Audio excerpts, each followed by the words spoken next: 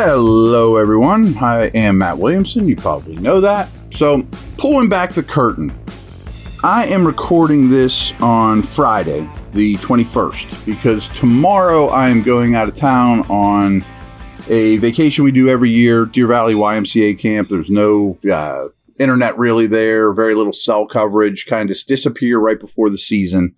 And something we do with the family every year, love it, it's one of our favorite places, blah, blah, blah.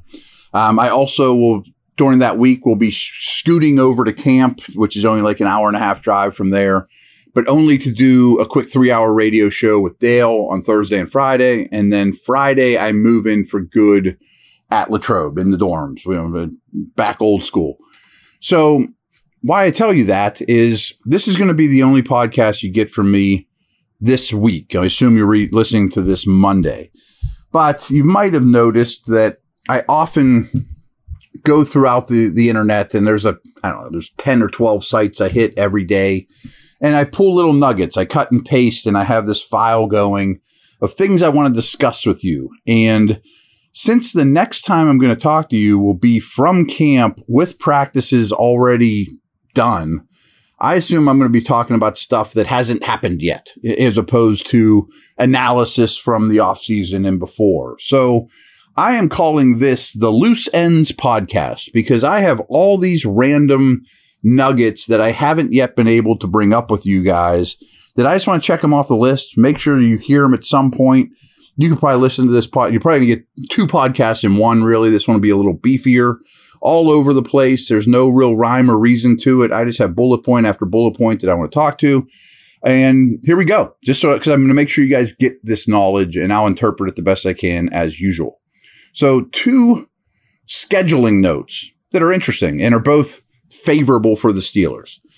Pittsburgh does not face a single opponent that is coming off a bye. So, I mean, you can look at the Steelers schedule and be like, boy, they got nice rest here. That doesn't look like a tough road trip. But you'd have to go through every other team's schedule and be like, well, what's their rest or what's their situation leading up to the Steeler game? Well, they're not playing a team that is going to have 2 weeks to prepare for. That's great. That's rare.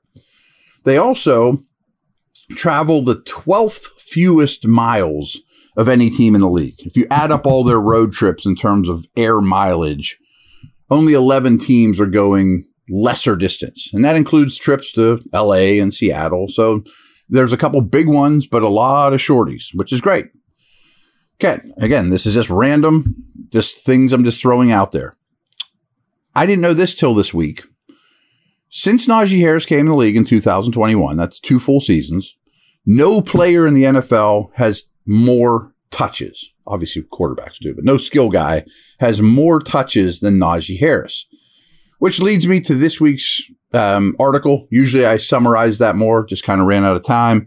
Go check that out. It's a very Najee heavy Steeler run game efficiency type of article. And it also harps on this, and I tell you a lot. Harris is not a big play back, though. He's gained more than 20 yards on just 5 of his 579 career carries. 579 career carries, only 5 of them have gone for 20 yards or more. That is who he is. I mean, live with it. It's probably not going to change. Now this leads me to Jaylen Warren. Warren chipped in with 593 total yards on 105 touches as a rookie, but was more efficient than Harris in just about every department. Among backs with 50 or more carries, he averaged 4.9 yards per carry. That was 15th, with a run of 10 or more yards at the 10th highest clip, and a 45.5 success rate, which was the 6th highest clip. I'm not telling you Warren's better than Harris. I just think that they're really good complements. And I'm not saying he's Amos Zaraway to the big back, but he's more of that to me than the every down workhorse. Go read the article. I'm done telling you on that. Okay. This makes me a little crazy. Pittsburgh ran jet sweeps 10% of the time last year, easily the highest rate in the league. While a staple of their run game was inside zone with jet motion before the snap. So that doesn't mean they handed it off every time, but you guys have seen a lot of jet motion. I also told you this is a heavy zone team. That's a big thing I talk about in the article. Harris finished second among running backs in runs out of zone concepts last year, while ranking 4th in his rookie season in terms of touches, carries. And the Steelers ranked 5th in the NFL in run plays off pre-snap motion, which made up about half of their total run plays. Probably doesn't shock you at all when listening or watching games on Sundays. Another thing I've talked about a lot this week is targeting the middle of the field. They targeted the middle of the field just 20% of the time last year. That means between the numbers. A bottom 10 rate in football. There was essentially zero presence of a screen quick game from this offense, which led Pickett ranking dead last among qualified quarterbacks in yards after the catch per completion. So there's a lot of talk about this is a dink and dunk offense, and it was with Ben. But if you listen to the podcast earlier this week, Pickett's was really efficient when he was getting the ball out super quick. It just didn't happen very much. That might need to increase the quick game because it's going to help with after the catch stuff as well. Another tendency that's strong is the Packers and Giants are the only teams that ran the ball more often from a bunch set. You know, when you see 3 receivers all bunched together to one side. Well, the Steelers had a bit of a tell there too. It goes back to predictability. Bunch, look for run more than you do against most teams. This is another thing that doesn't exactly scream great coaching, but hey, we're not here to candy coat things. In third quarter scoring, the Steelers ranked 30th in the league. It's pretty bad because immediately my thoughts are, without dissecting every game, halftime adjustments are coaches. You know, you've got, especially when you run the ball well, you're starting to wear teams down. Third quarters, you should come out there and continue to hand it to them or, you know, be better. You got to score more than 30th most points in the third quarter. And therefore, their third quarter point differential for the year was minus 15. A couple of little TJ Watt nugget here, and then we'll go for a break. This comes from Touchdown Wire. They do really good work. You probably know this, but they were 8-2 with Watt in the lineup last year. Now, that doesn't mean they're going to be 14-3 if he plays every game, but they're 8-2 with him in the lineup. Since TJ Watt came in the NFL, the Steelers' first-round pick in 2017, no edge defender has amassed more total pressures than Watt's 241. And that's with him missing 7 games due to injury in the 2022 season. It's pretty darn impressive. Myles Garrett came in the league the same year. Now, Bosa and Parsons haven't been around that long, but since Watt has been in the league, he leads the league in pressures, and that was with 7 games missed. You know, pretty darn good. Superstar. All right, like I said, I will be back in a moment and got more of these nuggets on what I am calling the Loose Ends podcast.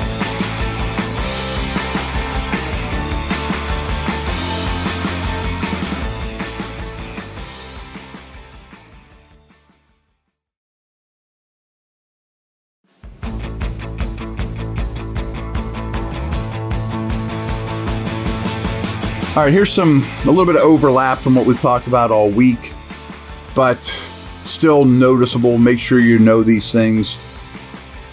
11.3 of Pickett's targets routes were go routes, third highest rate among qualified quarterbacks. Makes me crazy. 5.8 of his pass attempts were screens. That was 29th in the league. Also kind of makes me crazy. And dead last in slant route target rate. Also kind of makes me crazy. Which is going to lead me to Pickens. Pickens should be your slant guy. And Deontay's great at him as well. And despite Pickett having the mobility to roll out of the pocket, the Steelers rarely called play action. Pittsburgh used play action just 19% of the time last season, 29th in football. That also makes me crazy. Once Pickett took over in week 4, his play action drop back rate of 18.6 was the 5th lowest rate among qualified quarterbacks. He ranked 5th in the league in pass attempts from outside the pocket. You should continue to throw on the run going forward, but let's see it set up with more play action, which I 100% agree. Let's see play action boot, things like that. The Steelers ran a lot of bunch formations, as I mentioned before. They used bunch formations 10% of the time. That was 8th highest rate in football.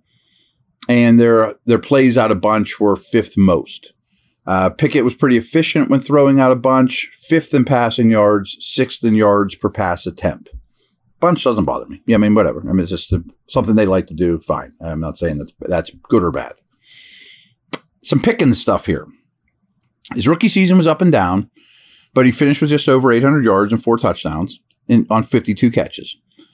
He was more productive with the rookie under center, and Pickett gave him more opportunities down the field. So in those 13 games with Pickett, Pickens averaged nearly 2 more receptions, 23 more receiving yards, and 6.4 more PPR points per game. I got this from a fantasy site.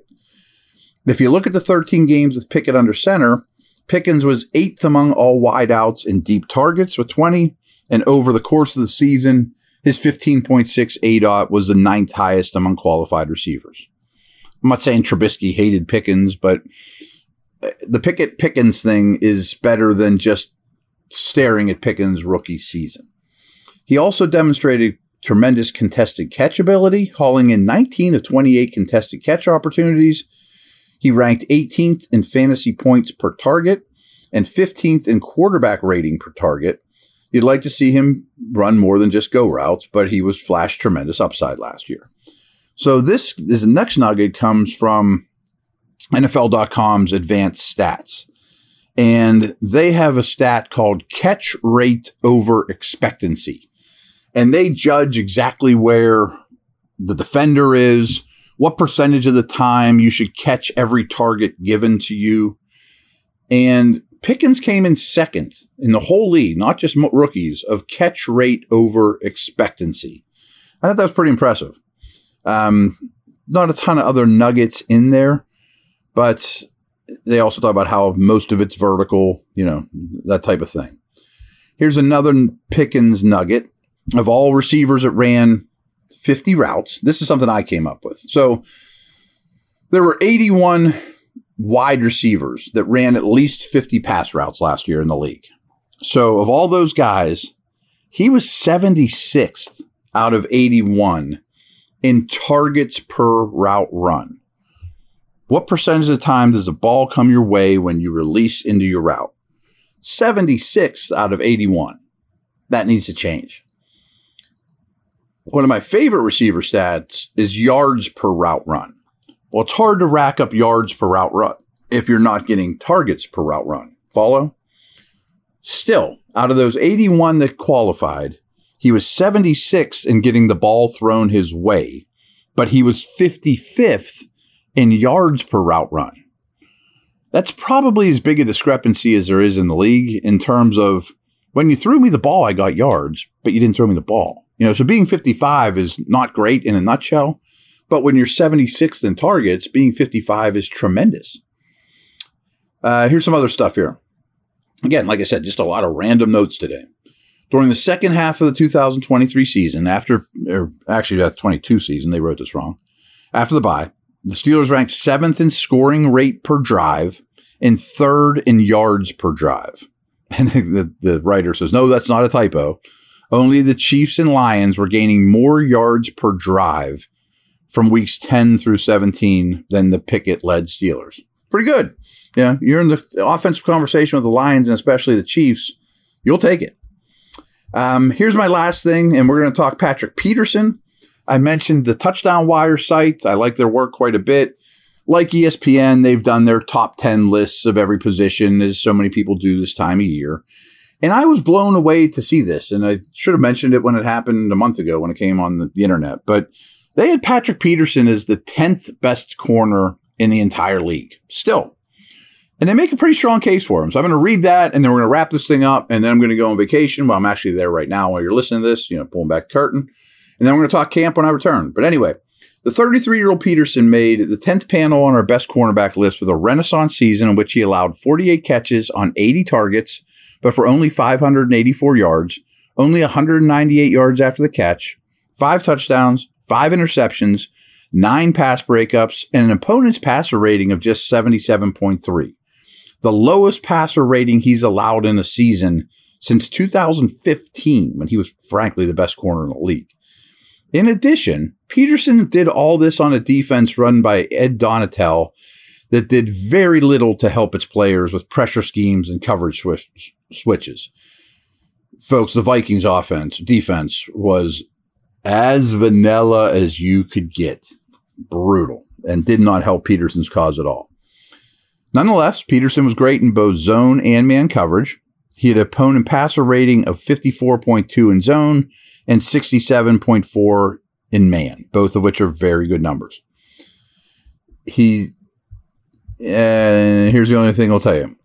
Last little nugget on him. A lot of older football players will tell you they wish they could tie the wisdom of experience to the benefits of youthful athleticism. Peterson, who signed a 2-year, $14 million contract with the Steelers this offseason, appears to be the rare athlete to bridge that gap. I'm pretty excited what he brings. He's a big-time leader. I loved chatting with him. He's got a great perspective on football, life, et cetera, and he can still play. So their corners might be better than they were last year. I actually think they probably will. So again, this was a mismatch of everything I've been wanting to tell you guys, and I'm going to wrap it up, and hopefully I'm having a good time. Hopefully you're having a good time, and we will be talking training camp when I return. Over and out.